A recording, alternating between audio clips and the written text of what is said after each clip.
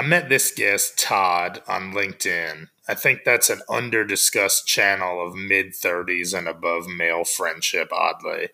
Probably within the last 6 months to a year. We interacted on a few posts about different work things and then taped this episode, which starts with a look at the early days of TiVo. Todd was actually in the room the first time live TV was paused. Then we get into parenting and the idea of 13-year-olds having a moral obligation to be dicks to their parents. And then we get into some life lessons, including what he learned from a book called Cured. Along the way, there's also a discussion about the swim lanes of life and how to decide whether to even have kids. Hope you enjoy. All right, let's roll.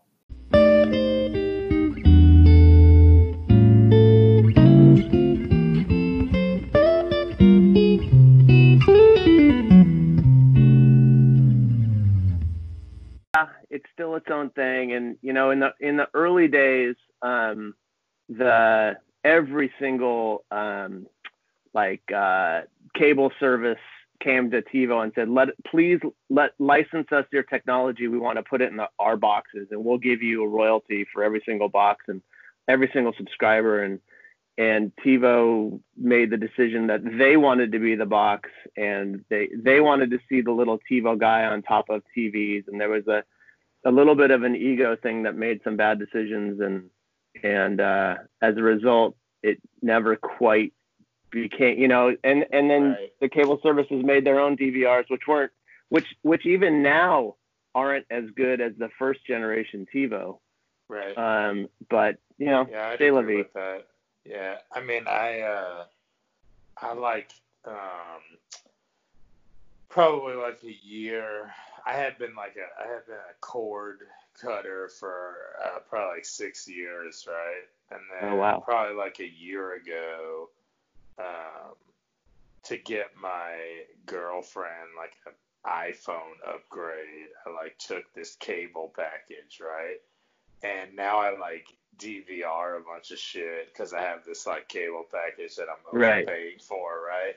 And it's interesting though because I that within the past year, I feel like at least once I thought about TiVo and that world, and I was like, damn, even generation 1.5 of TiVo is better than standard cable DVR. That's right. Yeah. Well, so the original engineers and especially the early user interface people team were just off the charts. Right. And what they did and the experience that they created were just so all the way down to the little badoop badoop badoop sound that the remote made when you fast forward. It's crazy, and so there really was this amazing community that was built because the product was so good. But every once in a while, we get in our own way, and we definitely got in our own way. Yeah. So how long were you there overall? I was there, I think total a year and a half, 2 years. And I met my wife there, so I can't complain about that. That's a win. Yeah. Yeah. Well, it could go either way. In this case, It was a win. Yeah. Right. But yeah, and I was there for the IPO, which was an amazing experience. I've gone through that twice, neither of which made me anything, but it was still just an incredible experience to be part of. And I was in the room the very first time a show was recorded on a DVR, and I was in the room the very first time live TV was paused. Huh. And that's just cool stuff, Yeah, man.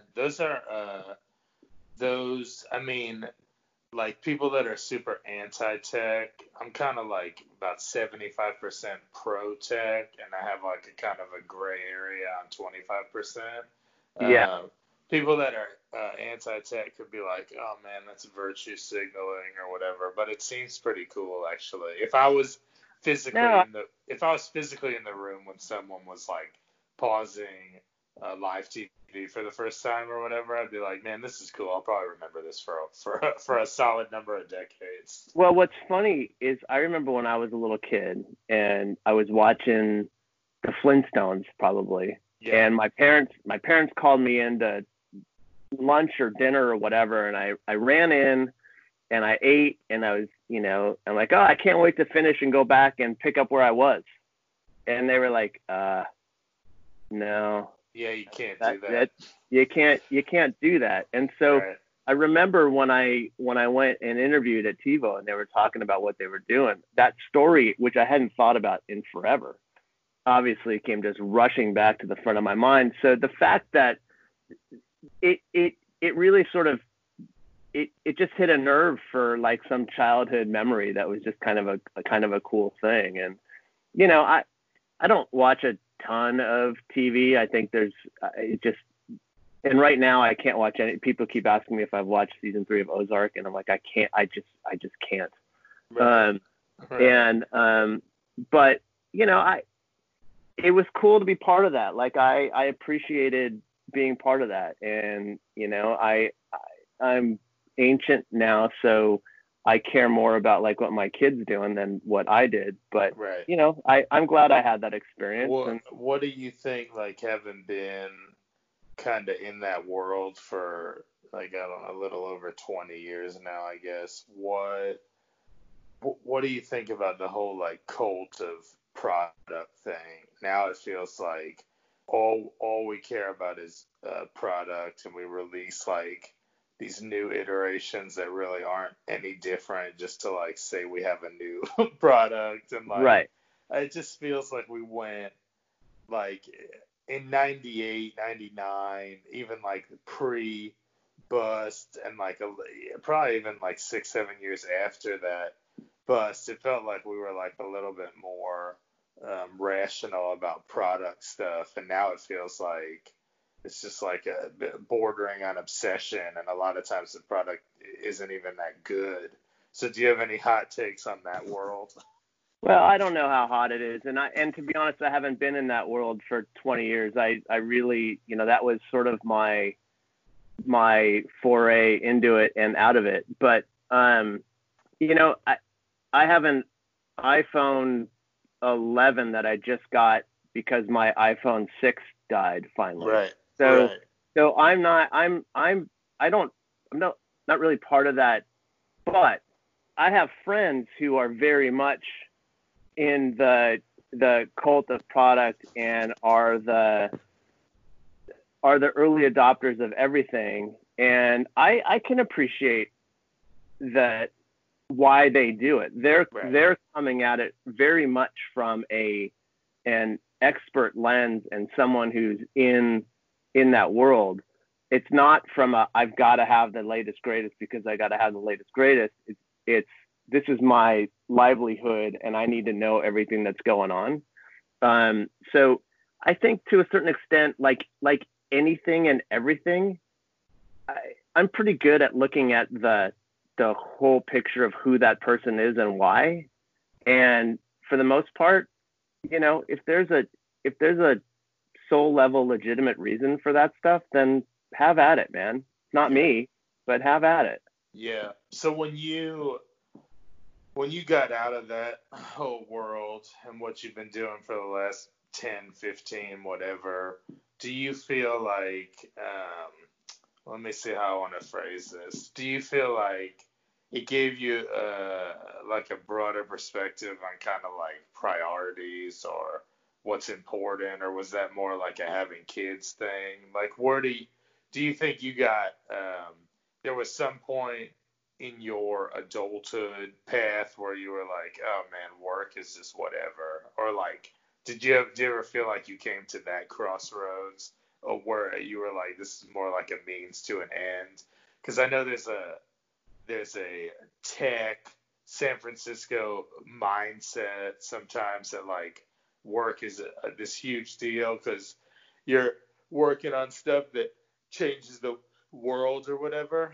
So I know maybe Right. TiVo wasn't like that, but do you feel like No, I understand the question. I think it's a really good question. So and I don't know necessarily that tech is part of that. So early in my career, I was in sports and entertainment, and I was doing work. Cool. I was working Super Bowls and World Cup soccer and college basketball doubleheaders and Rose Bowl games and movie premieres and hotel openings in Vegas and all that stuff. I thought that was the coolest thing in the world. Yep. And in my early 20s and even into 30s, when I was doing that work, I thought like that was the most, I just thought like being part of something cool was really important to me. Yep. I worked for ESPN like in the same age range, and I felt the same way. Right. So we probably have some cohorts in common, just because I knew a whole crew of people back in the day at ESPN. And so, you know, were you in Hartford, by the way? Yeah. I was there for like 3 years, and then I was in New York for about 3 to 4 years. So I was there like about 7 years total. Yeah. But like, I'll let you continue that in 1 second. But to your point, it's like I remember I went to one Super Bowl, and I was working this Friday night party for ESPN, and this like some hot girl that was supposed to do like this was like maybe early, I don't think we had streaming yet, but it was like some YouTube video. We had YouTube already, and some hot girl was supposed to like do these celebrity interviews, got sick. Somehow at the Super Bowl they couldn't find another hot girl to do this. So they were like, "Hey, do you want to do these like red carpet Friday night Super Bowl weekend interviews?"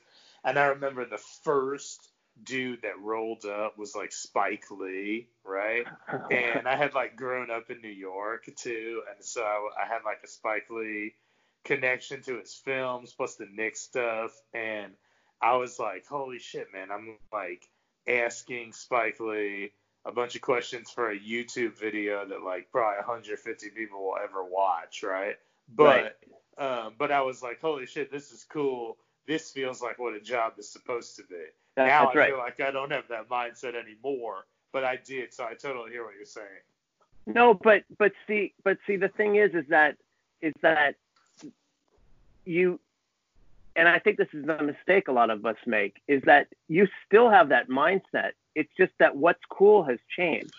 So you get the dopamine spike or whatever the spike is from that same experience, doing something that means more to you now, right? Like as marketers or whatever, and I wrote about this on LinkedIn earlier today, you know, we have this tendency to suck the real meaning out of words, and we're about to do it with empathy in record time.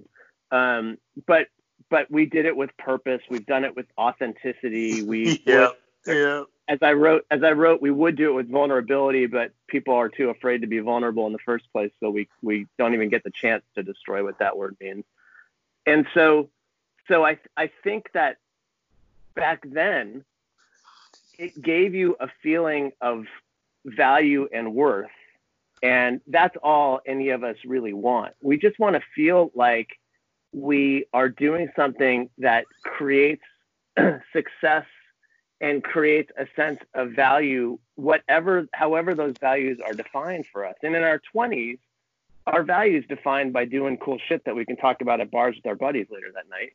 Yep. And in our 30s, 40s, and now 50s, you know, my value is about creating a decent life for my family and helping my kids see where the potholes are, but not keeping them from going over them, but just like explaining what'll happen. And if he wants to go over them, have at it. And trying to show him all the places where I feel I went wrong and still struggle with whatever level of regret or whatever, and just be very open with him in that way. So yes, fatherhood obviously changes fucking everything, right? And my kid's now 14 and a half, and as I say, he's totally living his best life because he didn't want to go back to the school that he goes to, so now he doesn't have to. and he's super stoked about it. And he's sitting in his music studio creating music all day, and it's like his dream. He misses his friends, but he's pouring it into art, which makes me as happy as I can be, because when I was 14 and a half, I wish that I had written more or whatever, but I didn't know that that was something that I could do. I was looking for permission for all these different things, and he's got it. Like, dude, you don't need me to give you permission. Go, here's the things that you have to do and the check boxes that we kind of want to check. But if you miss some of these boxes, just explain why and let's figure it out. And so do you feel like I feel like people get miss the boat on this definition a lot. Do you feel like good parenting is kind of like you advance the next generation, not necessarily to have it better than you, because there's like kind of economic and macro inputs into that, but like to avoid the pitfalls or the bullshit that you maybe had to like trudge in for periods, so that they can trudge in a different set of bullshit, but like kind of advance where you and your wife were? Or like, what do you think constitutes like quote unquote good parenting? I think good parenting for me is creating an environment where my kid can be emotionally intelligent and independent. And so, and it requires a lot of times me to set aside, you know, early on, for example, I was pretty hell-bent on the idea that, you know, you really need to do well in school. And the reason why you do well in school is because it gives you options. It doesn't mean that you're going to get into Harvard, but it gives you a better chance to get into Harvard. And who cares whether you go there or not? You could still choose the local community college if you want to, but give yourself as many options as you want.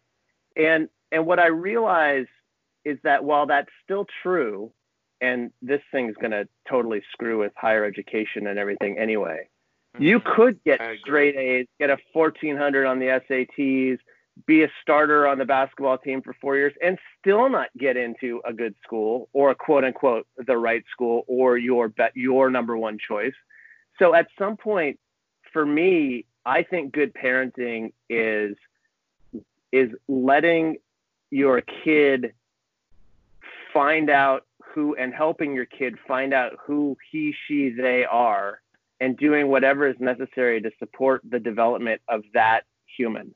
And for some kids, it means, holy shit, my kid is a fucking genius, and we're gonna and he wants to take college classes in 8th grade. All right. Or, wow, my kid's really got a talent for creating beats, and while he's remote learning, if he wants to spend more time creating beats than he does, you know, if that's his first priority and school is the second priority, I'm okay with that, because, you know, this whole thing is weird and screwy. So why force him into a box that he's never really fit in anyway? And it's sometimes it's challenging, you know, and I also think that, you know, there's times when he was growing up and I'd get super pissed at him. And then I realized the reason I was pissed was because he was responding in the same way that I used to respond. And I didn't like that reaction in myself. And I was really mad at myself because I had taught him the same reaction. So then do you think there's kind of like would you say there's almost like a large, like inward self-awareness mirror going along with fatherhood in that respect? Yeah. And I think absolutely. Right. I mean, the best eyes on ourselves are the ones that are through our kids' eyes. Right. And so my kid, I remember he did something, I can't remember, spilled milk, spilled water, whatever. And he was so immediate, like, I'm so sorry, Dad. And I was like, well, I don't care. It's spilled, like, it's literally spilled milk, whatever. Is that? And I asked him, like, did I used to get mad at stuff like that? He goes, oh, all the time. Oh, wow. That's interesting. And the reason why I got mad is because I thought that it was my job to keep everything perfect. And if spilt milk meant something wasn't perfect, it meant that spilt milk was on me. And somehow I made it about me. And so, you know, over the course of years and work and taking harder looks at myself and trying to better understand myself, who gives a shit, right? It's Right. spilt milk. But it was great to. I liked the fact that he was able to be like, yeah, you were a total dick. You know, he didn't quite Right. say it that way, but that's I also think completely open, like in the name of, like, you know, helping people that you biologically produce have a better like pathway to like emotional, intellectual openness and health and right. stuff. That falls in line there, you know. I've told this story a lot, but my favorite conversation I think that I've ever had with him was right at the beginning of 7th grade. He went from being, and he's in 8th now, but he went from being like just the sweetest, most loving, kind, compassionate kid to a teenager, like flip the switch, and he was just a dick. Right. And he was an asshole to my wife, and he was grouchy and mean, and he locked himself in his room, and finally I snapped, and I went in there and I said something to him, and he gave me some snarky response, and I stormed out and slammed the door. I got right outside his door. I took a deep breath. I walked in. I said, I need you to just put your phone down. And I said, here's the deal.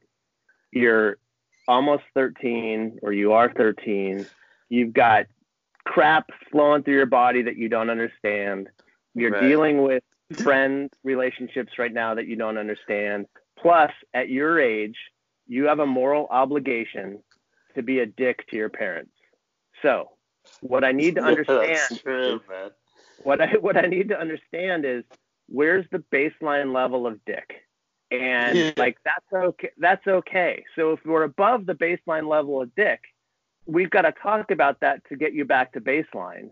But if it's just baseline dick, then I'm okay. And I said, so right now, the way you're being, do we have something to talk about, or is this just baseline dick? And he goes, baseline dick. Yeah. I go, no, and I go, no problem, man. Let me know if you need to talk about anything. And like his jaw dropped and his eyes got wide, and I just walked out. And ever since then, if he's really an ass, I'm like, dude, baseline dick. And he's like, yeah. And he just snaps him out of it, you know? Yeah. But like I've never been more proud of my own parenting as I was in that moment. And because I would have lost my mind. Yeah. What and I love that, by the way. Like for me, like you talk about like what drives me, it's conversations like that with anybody. Yeah, with anybody, man. And it's kind of weird. Like, I don't know what your whole take on this is, and it probably helps a little bit that you have a son. Although, if he's like a little bit more artistic, you might run into this too. But like, I feel like one of the things that like kind of F's with us, and this is like a broad 35,000 foot level thing, but like, I just feel like you talk about the conversational aspect of it, like people that are obsessed with like Instagram or TikTok or whatever, and I know it's fashionable to blame stuff on social media, but people that are obsessed with that stuff, like it feels like it's conversation, but it's not like a baseline dick level of conversation. Like it's more just like people exchanging like moments or value structure or whatever.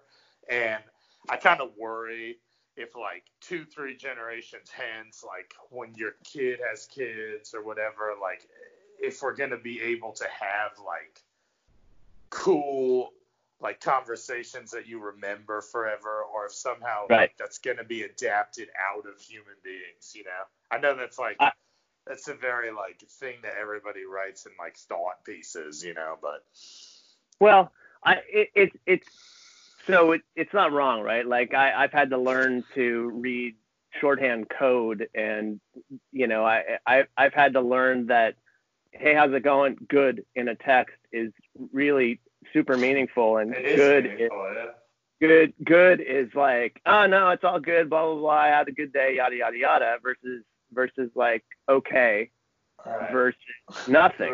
Like you learn that, but and and I always wondered about his ability to talk on the phone, because they don't call each other. They get on whatever, house party or FaceTime and just sort of co-work. But I work sometimes with high school seniors and juniors who are writing essays and things for college, or I work with a lot of college kids and help them try to hook up with mentors and jobs and things. And I'll say to them, hey, I need you to send me a cover letter that you want me to, or send me a note that you want me to forward on to XYZ to introduce you so that I can make this connection. And they're atrocious.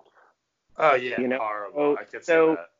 So as much as, and I think you'll appreciate this based on what you do for a living, as much as I am concerned about the ability to communicate with voice, I'm far more concerned about writing.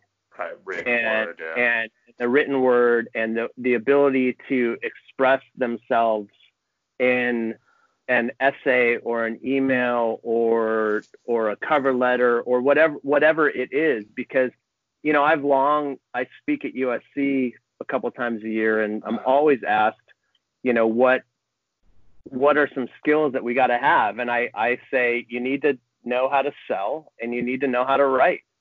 And I would say those are the two. Well, this is like a mini tangent.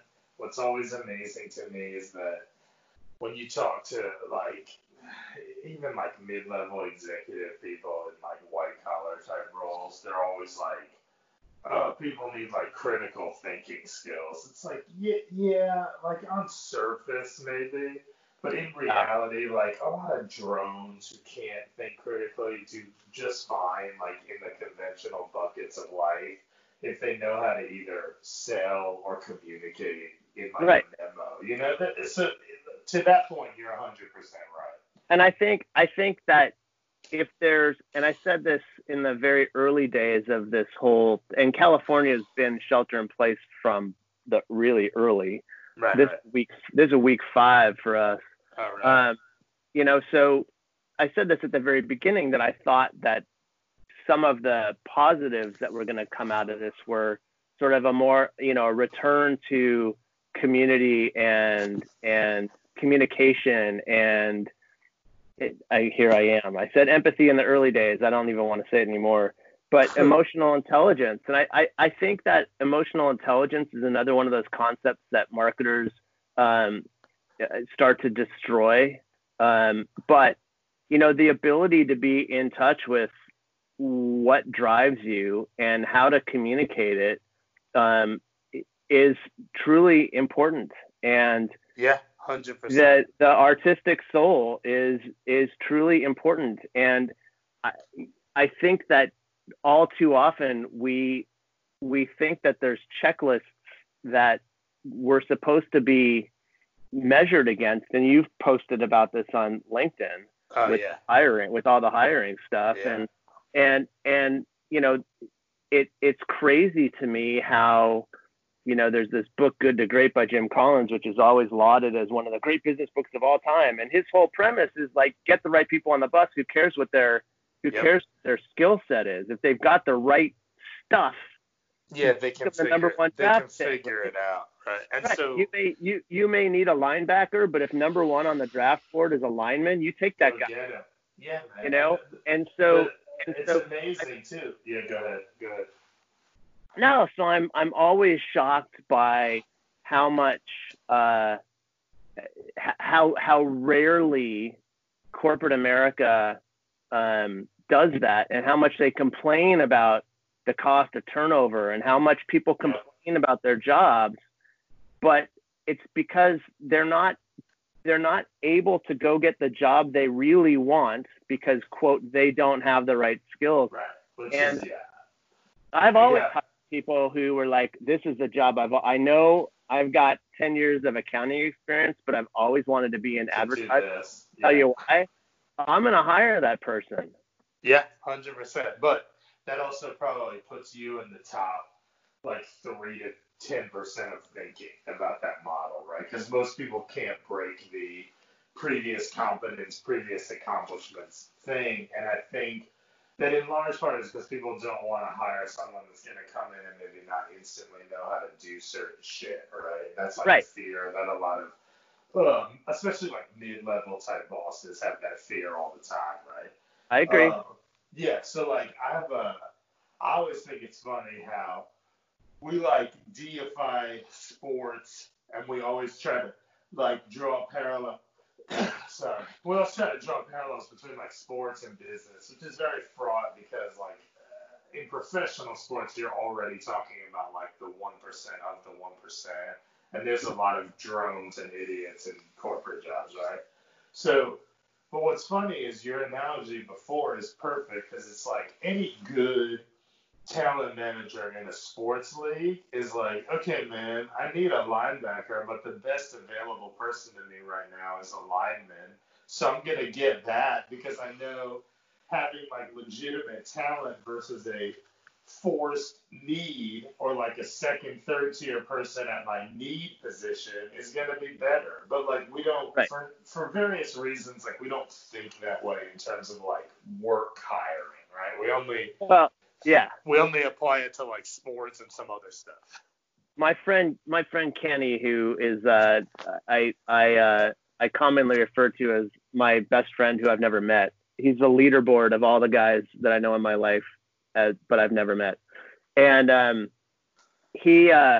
we talk about this all the time, how we'll apply or he will have applied for jobs and I've applied for jobs and we don't even get an interview, but the job gets reposted month after month after month after month after month. Yeah, and I've actually had fun with that in the past where I've applied for the same job 4 times and my cover letter has changed along with that. Hey, I saw that this job was reposted, super stoked because like I said the first time, and by the last time I'm putting in quotes from Shawshank Redemption and Red saying, when he's at the parole hearing board, he goes, you just go ahead and stamp your little form there, Sonny. And yeah, and that's funny. And so and of course, I don't get a call and it gets, and so at that point, sometimes applying for jobs has just become sport. Totally. You come across some of these things are like, my favorite one was, we believe in transparency.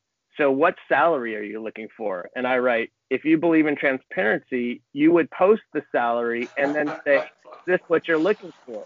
Yeah. So, 100%. I listened to a previous episode and I thought that this point was spot on. You got approached by some company wanting to do a webinar about hiring and you're like, what are you talking about? Like now? Yeah, right now. Yeah.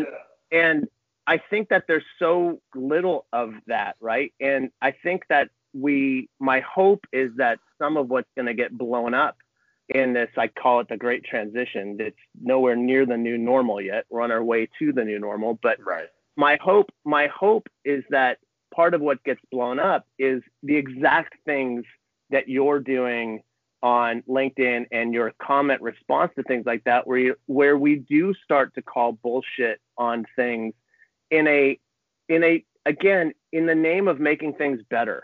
Yeah. In the name of making things more human and human focused tech. We've become such slaves to the platforms that are designed to keep us fighting with each other.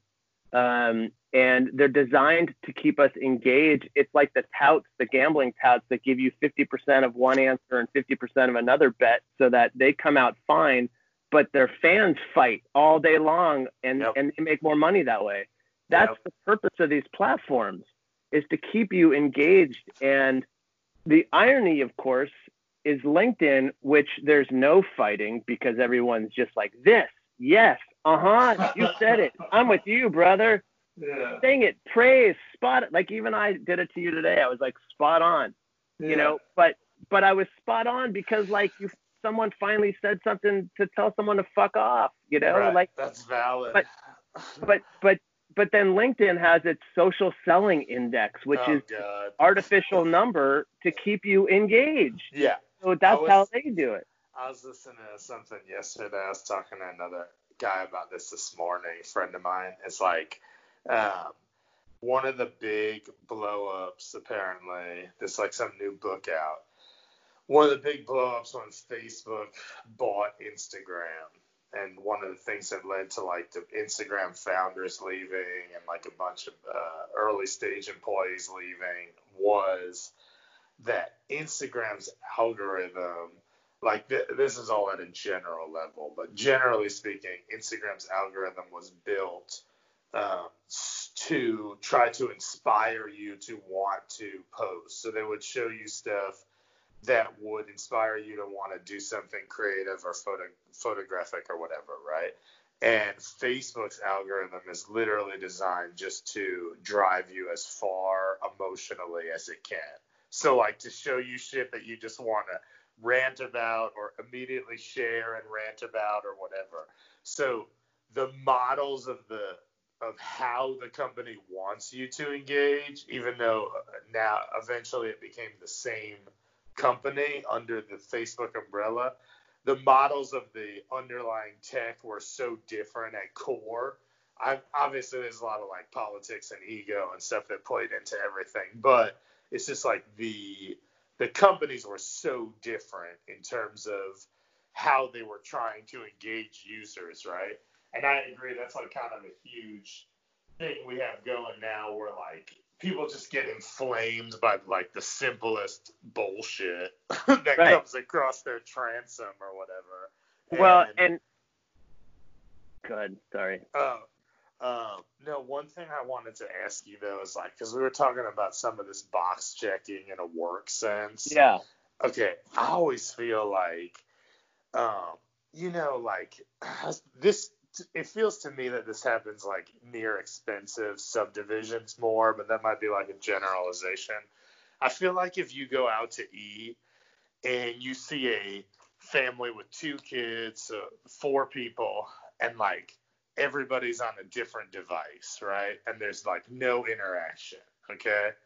I always feel like, I know parenting, especially when the kids are younger, is hard and exhausting. I always feel like when I see that shit though, that like those people had kids to almost like check life boxes. Like they didn't necessarily like want the kids so much as like their friends were having kids, or like they were getting parental pressure or whatever. So like in your own case, do you feel like when you guys had a kid, or were getting around that period, so I guess like 14 years ago, 15 years ago, do you feel like it was something where you were like, yeah, I'm really in sync on this, or was it that plus like there were external factors? So that's a really interesting question. So my wife and I got together a little bit older, and we had been together 5 years, and or married for 5 years, and wondering, going back and forth. We had a pretty good little life. We lived in Silicon Valley. We both had jobs in Silicon Valley. We were making some money, and we were eating out all the time and traveling. And it was like, wow, this is pretty cool. And going back and forth. Do we want to have? What's life going to be like for a kid? And we're sort of in it now, where we're like, holy shit, this is what freaked us out. We went to dinner at her parents' house one night, and her dad, who was much older, was just on fire. Like he was like the very best version of himself on this particular night. And as we were driving home, I said, if there's any inclination of us wanting to have a kid, we should absolutely do it so that our kid can meet that guy. Oh yeah. That's a good point.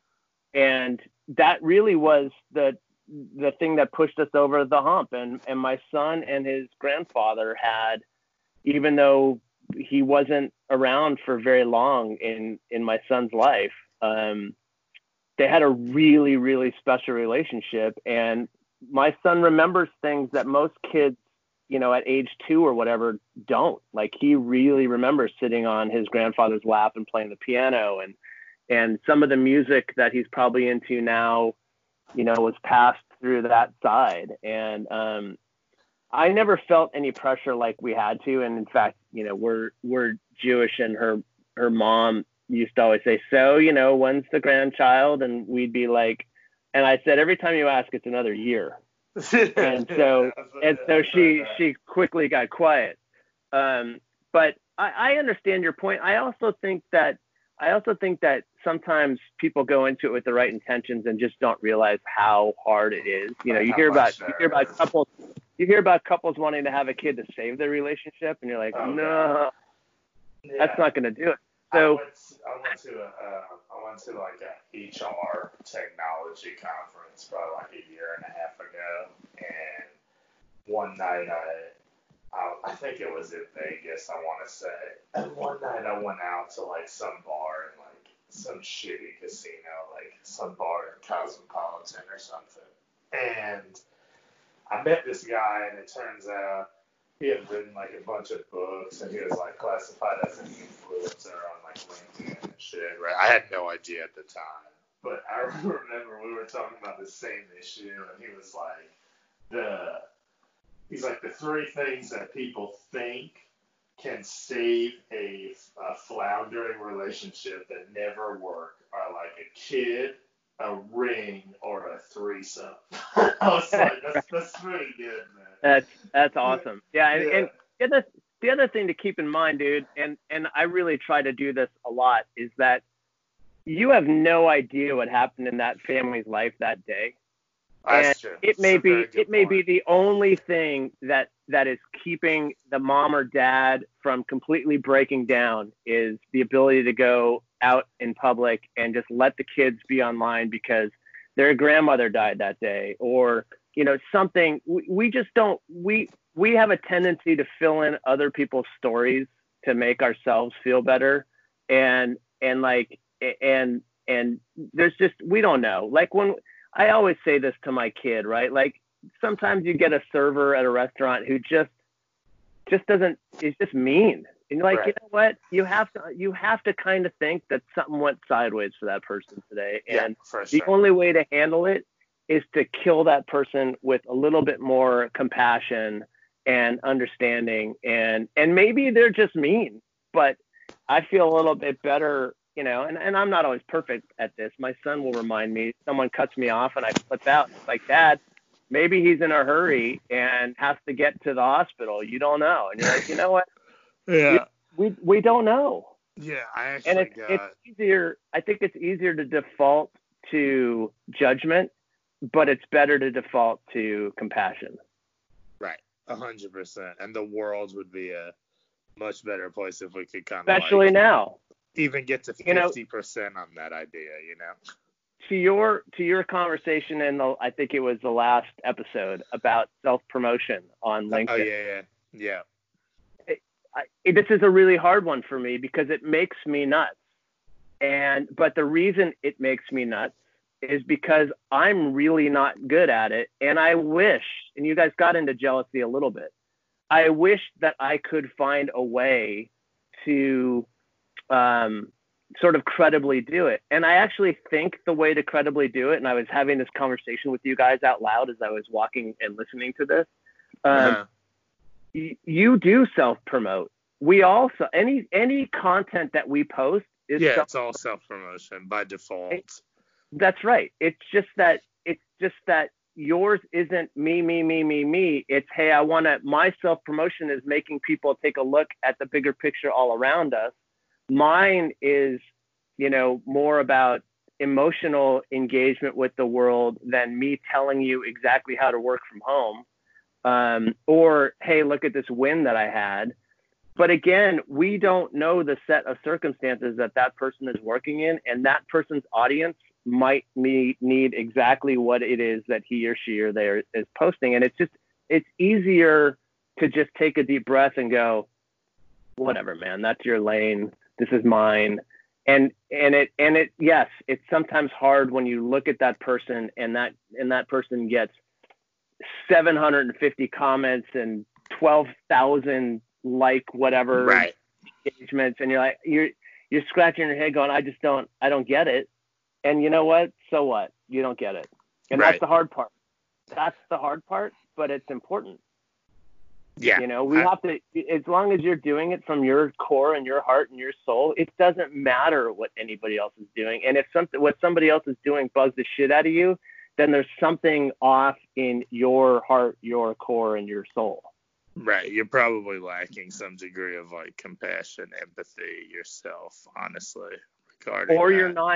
you're not living according, there's something in the way you're doing things that isn't aligned with who you are, and you've got to go figure out, because if you're aligned and you're doing your thing, nothing else, no one else's shit can bother you, because I'm like right in my fucking swim lane right here and I'm killing it, and oh hey, that guy's swimming faster than me, that cool, go get him.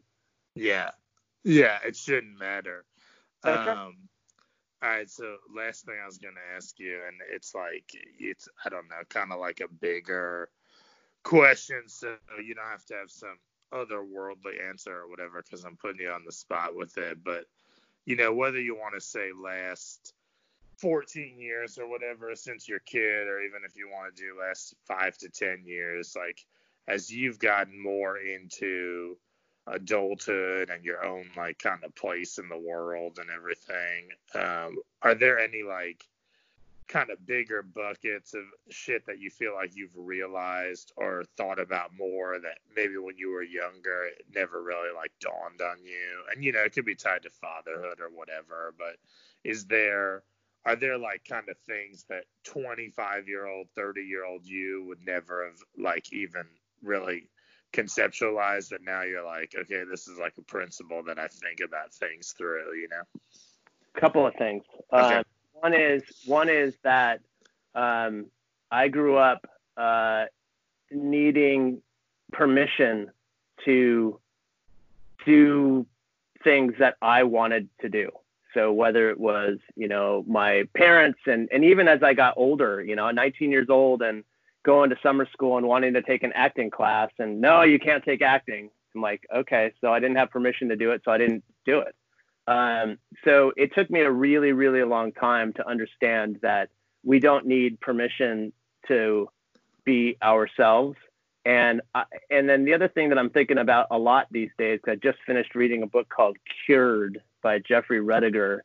Okay. And it's about spontaneous remission from terminal disease. But he talks a lot about, in order to heal from, everyone that he studied that was cured of these terminal diseases worked really hard to heal their identities. And so I realize now that we do have these soul level identities, and we do know what our voice sounds like, and we do know what our dreams look like, and we do know what the best version of ourselves look like, but we live in a constant state of fear, whether it's a fear of failure, a fear of disappointing somebody. We have all this luggage that we've carried with us all these years that we need to unpack. And I think that, now more than ever, it's so funny. Now more than ever is another cliche that drives me nuts, and I apologize for using it. But I think that we have this opportunity in this time to really take a look at unpacking what that is. I read another LinkedIn post that was about, so, here's the 5 things to think about if losing your job. And number 5 was figure out your narrative, and like, what's your story going to be, and blah, blah, blah. And I responded, it's like, you know what? Now is the time to kind of heal your story and get over the things that we tell ourselves and that we teach ourselves and that we've been told and that we've been taught that keep us in a place, because that's, quote, what our story is. So don't just go craft the narrative. Go fix the cracks in the narrative and find your truth. And that's what's going to get you to the job you really want. When you can sit with an interviewer and say what you want to say instead of what you think they want to hear, it's empowering. You might not get the job, but it's empowering. I've lost clients because I fell into the client service mode so dramatically and deeply that I wasn't saying what I really felt. And as a result, I didn't keep the business. So I think permission and identity, and I think they go hand in hand, but those are two things that I think about a lot now that I didn't think about back then.